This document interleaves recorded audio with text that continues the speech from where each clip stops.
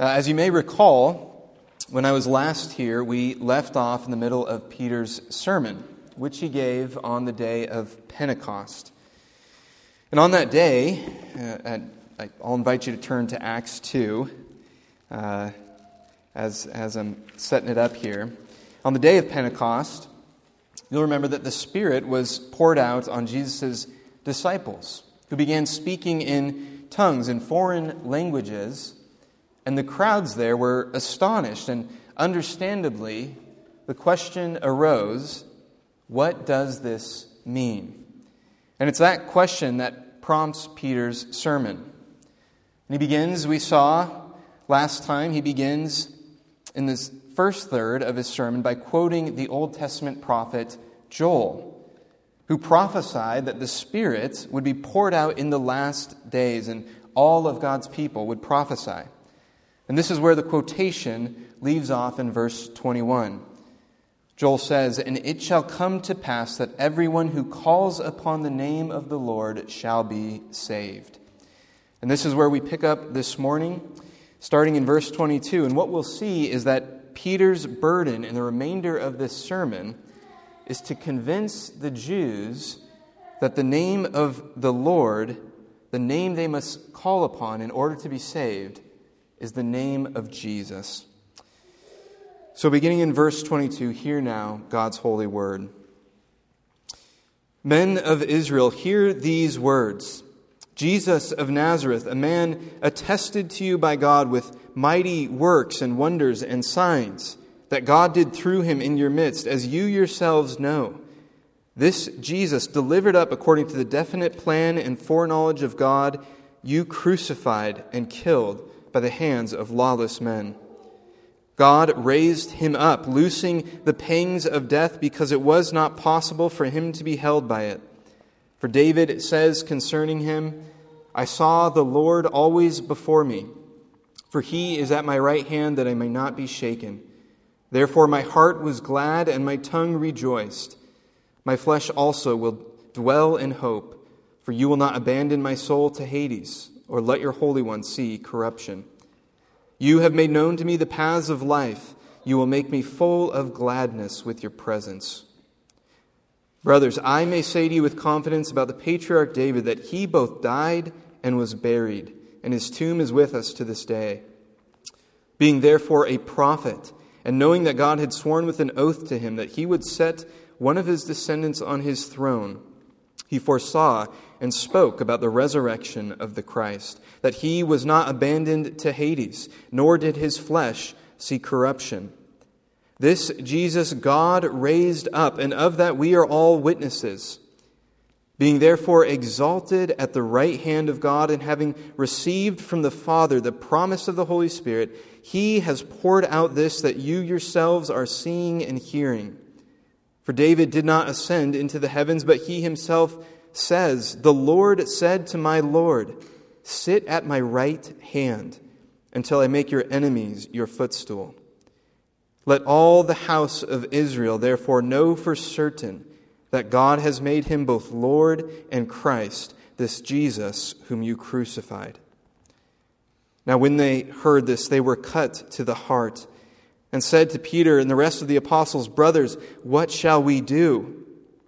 And Peter said to them, "Repent and be baptized, every one of you, in the name of Jesus Christ for the forgiveness of your sins, and you will receive the gift of the Holy Spirit. For the promise is for you and for your children and for all who are far off, everyone whom the Lord our God calls to himself." And with many other words he bore witness and continued to exhort them, saying, "Save yourselves from this crooked generation." So those who received his word were baptized, and there were added that day about 3,000 souls. Amen. May God add his blessing to the reading of his word. As we look now at the second part of Peter's sermon, what we find is that everything Peter says is driving toward the conclusion of verse 36. "Let all the house of Israel therefore know for certain that God has made him both Lord and Christ, this Jesus whom you crucified." Peter's sermon is ultimately not so much about the Spirit as it is about the identity of this man known as Jesus of Nazareth. He is both Lord and Christ. And Peter's hope, his aim, is that the Jews might call on him in order to be saved. And so this morning, following our passage, we're going to ask two simple but very big questions. Firstly, who is Jesus? And then secondly, how should we respond to him? Who is Jesus and how should we respond to him? So firstly, who is Jesus? And this will take us all the way through verse 36. Now Peter begins in verse 22 by naming Jesus of Nazareth and identifying him, he says, as a man attested to you by God. And what this means is simply that God had made it plain that Jesus was specially sent by him. And he did so, Peter says, with mighty works and wonders and signs that God did through him in your midst, as you yourselves know. At this point, Jesus had gone viral because of the miracles that he had performed. And here Peter confidently assumes that no one is going to challenge him on this point. No one is going to deny this claim that God worked mighty things through this man. And I think one of the points that's worth making here, and this is a little bit of a tangent, but the Gospels in the book of Acts, these compositions, they were written early enough that if their accounts were simply made up, people would have easily discovered it. Luke likely wrote Acts in the early 60s. Some say maybe earlier. And the Synoptic Gospels, Matthew, Mark, and Luke, they were also written in the 50s and 60s. Only 20 to 30 years removed from the ministry of Jesus. And so if you lived in the first century and you read these accounts, and if you wanted to know whether Jesus really fed 5,000 people with 5 loaves and 2 fish near the Sea of Galilee, you could go there to the region of Galilee and ask, did it really happen? The names and places of Jesus' healings are often noted in the Gospels. So you could go to these places and ask around, did Jesus really raise Lazarus from the dead? Did the paralytic really get up and walk? Did the blind man see? The Gospels are chock full of the public miracles of Jesus, and if all of it were simply a hoax, people would have easily discovered it and dismissed the apostles. But if the Gospel accounts are true, then it makes sense for Peter to make this comment, you yourselves know. He needs to say nothing more about it. And that's just a little dose of encouragement for us this morning. If the Gospel accounts are simply made up, then it's nearly impossible to make sense of how so many people came to believe them. So Peter speaks to Jesus' works first, and then he speaks to Jesus' crucifixion. And there's 2 things he says about Jesus' crucifixion. First, he notes that it wasn't a blip in God's plan. From the outside, it might appear to the Jews that the death of the Messiah could only be a mistake, a horrifying interruption to God's plan. But the truth of the matter, Peter says, that Jesus was delivered up according to the definite plan and foreknowledge of God. In fact, the cross, Scripture teaches, was the central reason for Jesus' coming. And that's because it was the only way for us to be saved. And I want us to think about this, to think about the kind of Christ, the kind of Savior that Jesus is. If as Scripture teaches, if man's chief problem is that God is holy and righteous, and we are not. Jesus says in Matthew, out of the heart of man come evil thoughts, murder, adultery, sexual immorality, theft, false witness, and slander. And he says that all of these things defile us. If our sin separates us from a pure and holy God who judges all evil, then the only solution is that somehow our record of evil would be forgiven and erased. None of us can undo the wrongs we've committed. And we can't make up for them either. We can't right our wrongs. Free forgiveness is our only hope before God. And this, praise God, was his very purpose in sending his Son, as Peter writes in his first letter, that he might bear our sins in his body on the tree. God will judge every last sin, and the only question for each one of us is whether we will trust in Jesus to bear our judgment, or whether we will bear it ourselves. The cross was no mistake, but it was part of God's loving plan to save us from sin and death and from his wrath. Jesus' crucifixion was purposed by God. That's the first thing Peter says about it. But then secondly, Peter says that the crucifixion is our doing. This Jesus you crucified and killed by the hands of lawless men. And yes, Peter here is addressing the men of Israel, the house of Israel. But Scripture is clear both here and elsewhere that both Jew and Gentile alike are responsible for the death of Jesus. The men of Israel killed Jesus, Peter says, by the hands of lawless men. That is, by the hands of people who did not have the Mosaic law, Gentiles. And just 2 chapters later here in Acts, the disciples quote Psalm 2.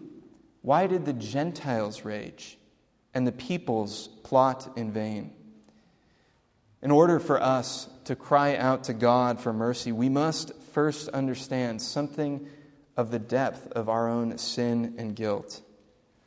We share in the guilt of Adam's sin, Scripture teaches, and I think it can also be said that we share in the guilt of crucifying Jesus. Had we been there, you and I would have joined in that chorus of voices that sang out, "Crucify him." And so here in Acts 2, we learn our guilt. That's where Peter starts. But we also see, at the same time, the incredible depths of God's love and mercy.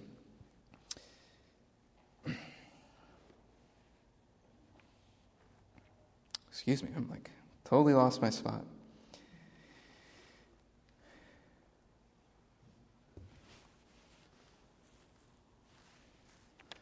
I've gotten way ahead of my manuscript or gotten on the wrong page. I'm sorry, folks.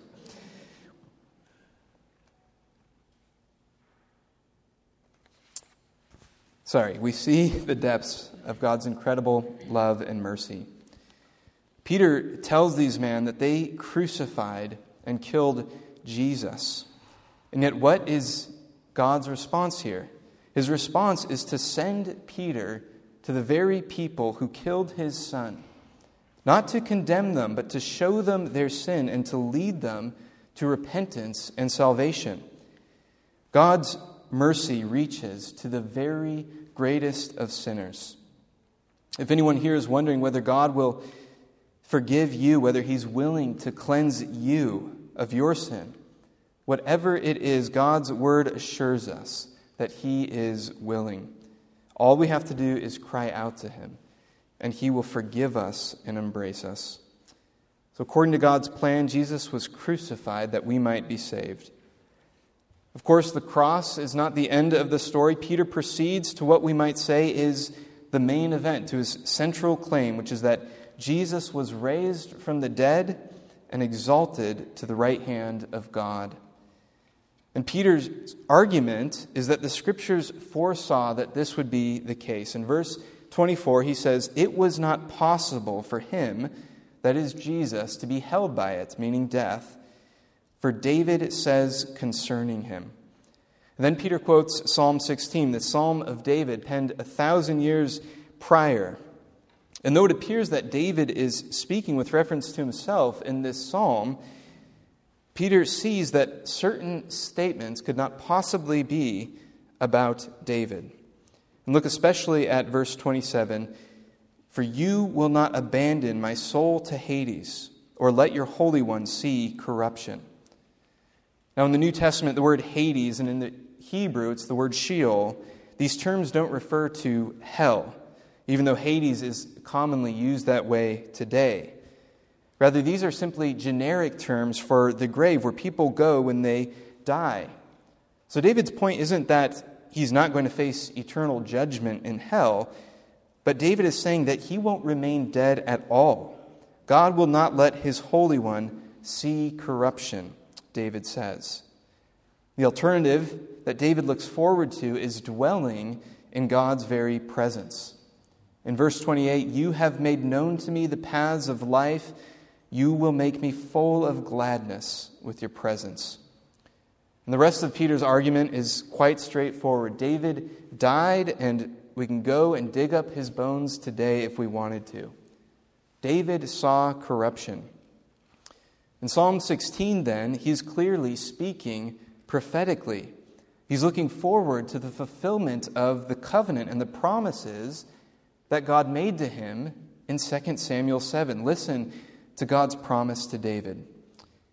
God says, "When your days are fulfilled and you lie down with your fathers," God told David that he would rest in the grave, "I will raise up your offspring after you, who shall come from your body, and I will establish his kingdom. He shall build a house for my name, and I will establish the throne of his kingdom forever." One of David's sons would occupy an eternal throne, meaning they wouldn't be abandoned to the grave. They wouldn't see corruption or bodily decay, as David prophesies.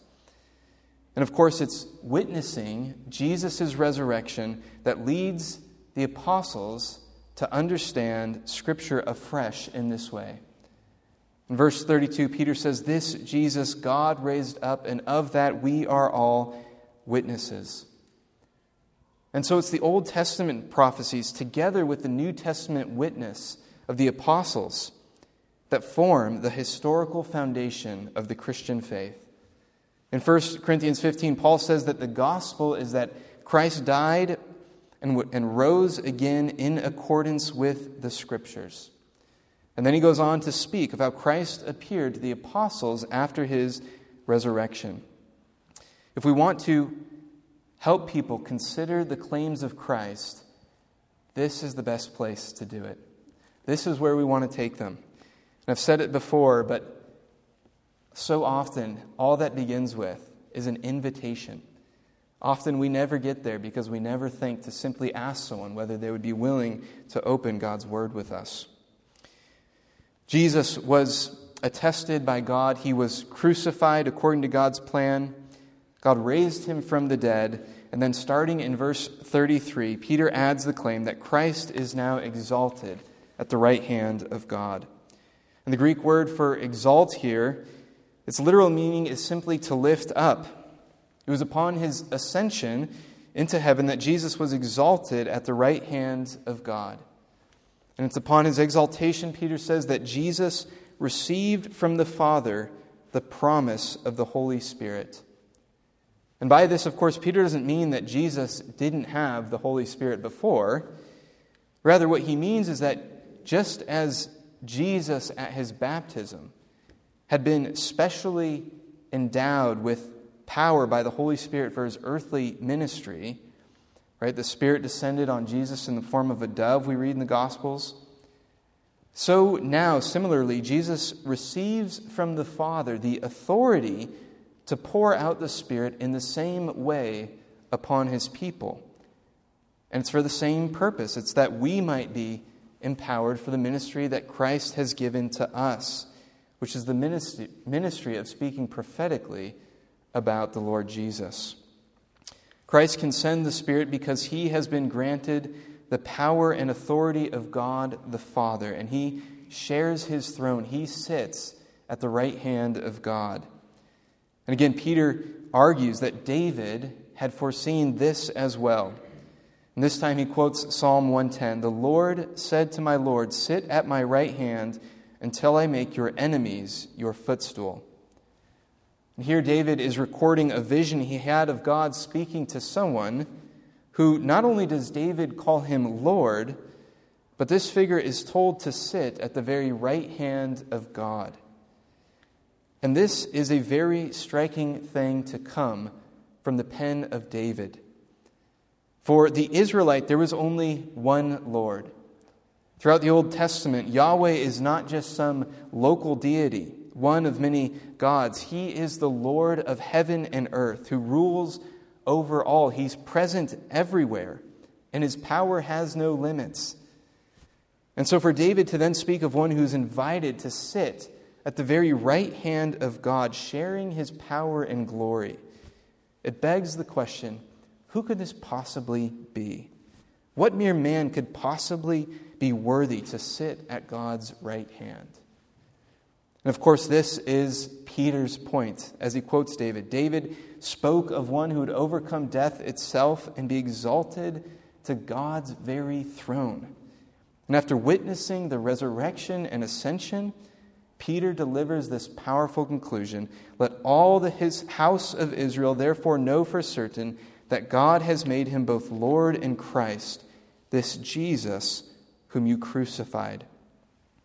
Having completed the work that God sent for him to accomplish, God the Father exalted Jesus, God the Son, to take up his heavenly throne once more, yet to do so now as the Christ, the Savior of the world.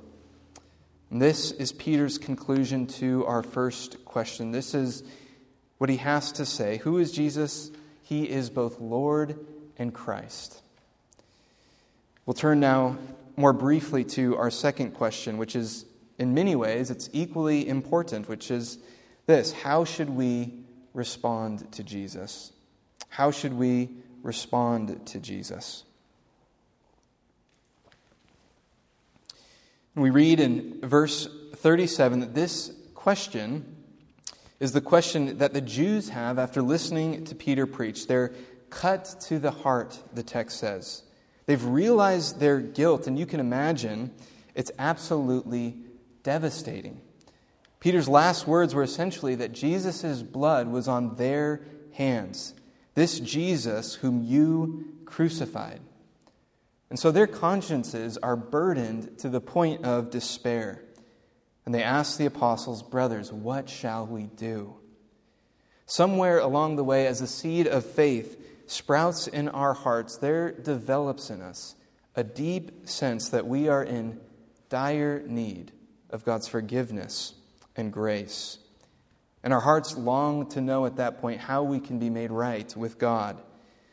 And Scripture is wonderfully clear and direct on this point. In verse 38, Peter says to them, repent and be baptized, every one of you, in the name of Jesus Christ for the forgiveness of your sins, and you will receive the gift of the Holy Spirit.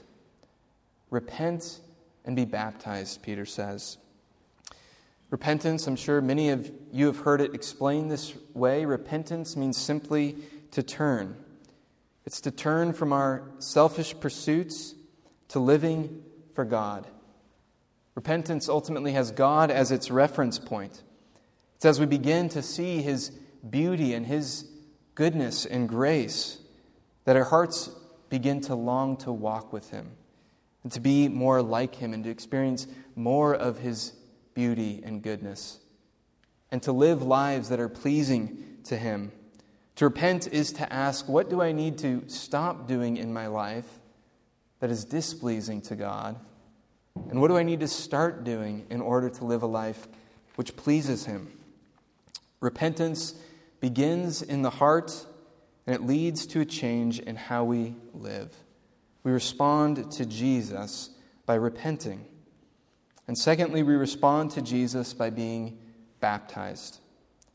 Peter says, repent and be baptized in the name of Jesus for the forgiveness of your sins. Baptism is a picture. And it's a picture of God joining us to Jesus. Peter says here, be baptized in the name of Jesus. Paul says in Romans 6 that in baptism we are united to Jesus in His death and resurrection. This is how he puts it. Paul writes, we were buried, therefore, with Him by baptism into death, in order that just as Christ was raised from the dead by the glory of the Father, we too might walk in newness of life. And when we're joined to Christ in that way, His blood cleanses us. In baptism, the water is symbolic of that cleansing, of our sins being washed away. Again, Peter says, be baptized for the forgiveness of your sins. And be clear, we can't fully explore this now. Scripture teaches that we are saved through faith in Jesus, through trusting in Him and what He's done for us. But Peter's point here then is to demonstrate that true faith responds to Jesus in these concrete ways, in repentance and baptism. And when we do repent, when we are baptized, along the way we receive the gift of the Holy Spirit. God Himself comes to dwell within us by His Spirit, and the Spirit gives us newness of life through Jesus Christ. That resurrection life that Jesus has is now ours as the Spirit fills us. And Peter ends by saying that this promise of the Spirit, the promise is for you and for your children and for all who are far off, everyone whom the Lord our God calls to Himself. The Jews and their children, this promise is for them. But it's also for the Gentiles who are far off. Every one of us whom the Lord our God calls to Himself. And our text ends with Peter continuing to preach, pleading with people to repent. Save yourselves from this crooked generation. Luke records that day roughly 3,000 souls believed and were baptized and were added to God's people. History confirms the truthfulness of this story. Christianity exploded in the first century, not just in Jerusalem, but throughout the Roman Empire. And I think the most compelling explanation for that explosion is this account. It's what we read here in Acts 2. Jesus was raised, as the apostles testify. And He is Lord in Christ, and He's working from His heavenly throne, and still today He's bestowing the gift of the Holy Spirit. And we see that around the globe, millions of people are coming to confess the name of Christ, especially in Asia, in South America, and especially in Africa. The Christian faith is growing like wildfire. And in most places in the world, it's not because it's advantageous to be a Christian. It's just the opposite. It doesn't help you. But in most places, it hurts to confess the name of Christ. It's not helpful, just as in the Roman Empire of the first century, confessing Christ led to being ostracized and in some cases persecuted. But still, Christianity is alive and well, and that's because Jesus is alive and well. He is Lord and Christ. If you've not trusted in that, that is the encouragement of God's word to you today. See that He is the one that Scripture speaks of, that He wasn't just a man who upset the Romans and had his life taken early, but He is a man who rose as the disciples said He rose. And now He is alive and well in heaven, and He grants His Spirit for those of us who believe. And for those of us who've trusted in Christ, we have this assurance that Christ is building His church, and the same Spirit who worked in the first century will continue to work in us as we are witnesses to the Son, to Jesus. So let's be encouraged this morning. God is alive, His Son is alive, and His Spirit is at work. Let's thank Him for that.